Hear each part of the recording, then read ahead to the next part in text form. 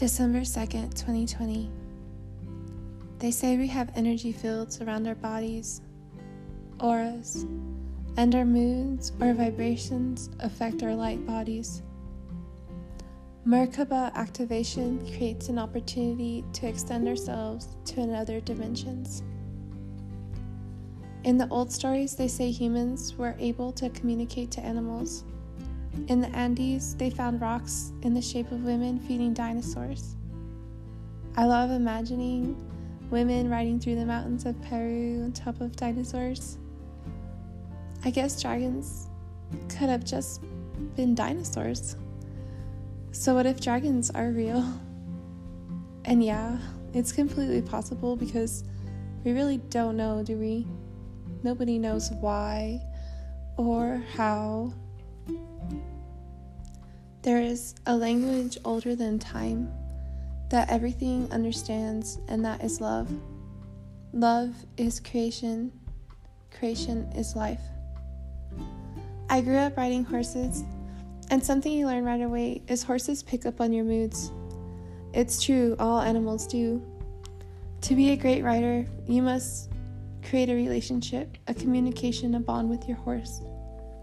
Natives believe horses are relatives, our teachers, our medicine. They react to your energy, and I wonder if they can see auras. It makes sense to me because from my experience, horses always know.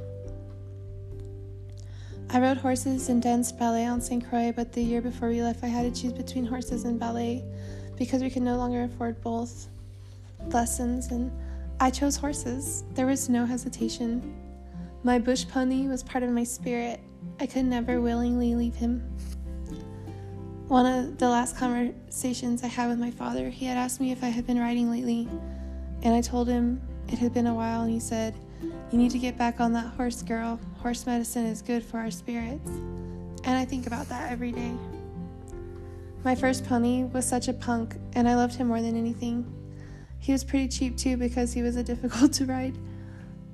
My instructor once told me if I could ride him, then I could ride about just about anything. I love that island pony. My favorite was when we would take our ponies to the beach, and my pony loved it. Riding a horse in the ocean is the closest thing to riding a dragon, in my opinion. It feels like flying, something wonderful, but once he had had enough, he would just stand in the water and float back and forth in the waves. And I'd just sit there on top of him floating until we had to go, and then we'd ride onto the beach and he'd start rolling, and I'd have to hop off and let him, and he'd be covered in sand all the way back to the club. When I didn't go back to St. Croix, 6 months later, that Christmas, I found out he passed away. I was devastated, completely heartbroken. It's ignorant to think animals don't know how to communicate or feel things like love. I have always talked to animals like humans, and I think I always will. We can learn so much truth from animals and plants. They hold so much medicine.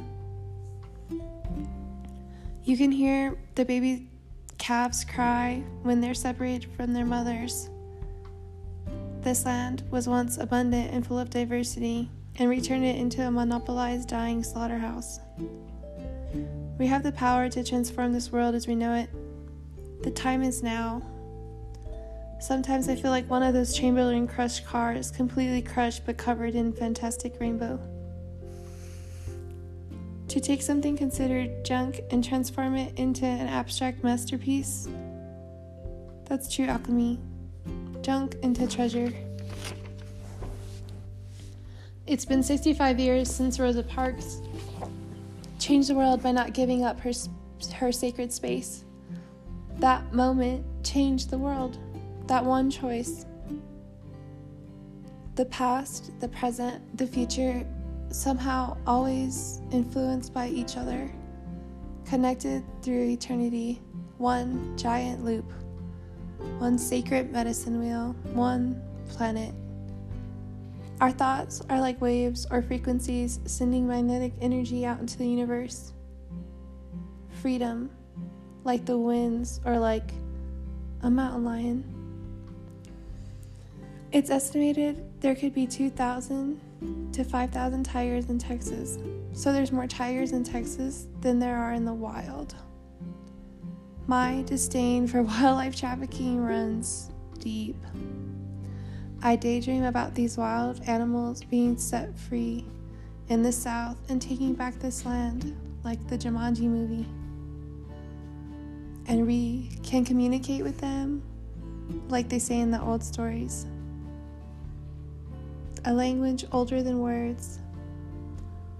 Love, auras and animals, conservation and sage and space.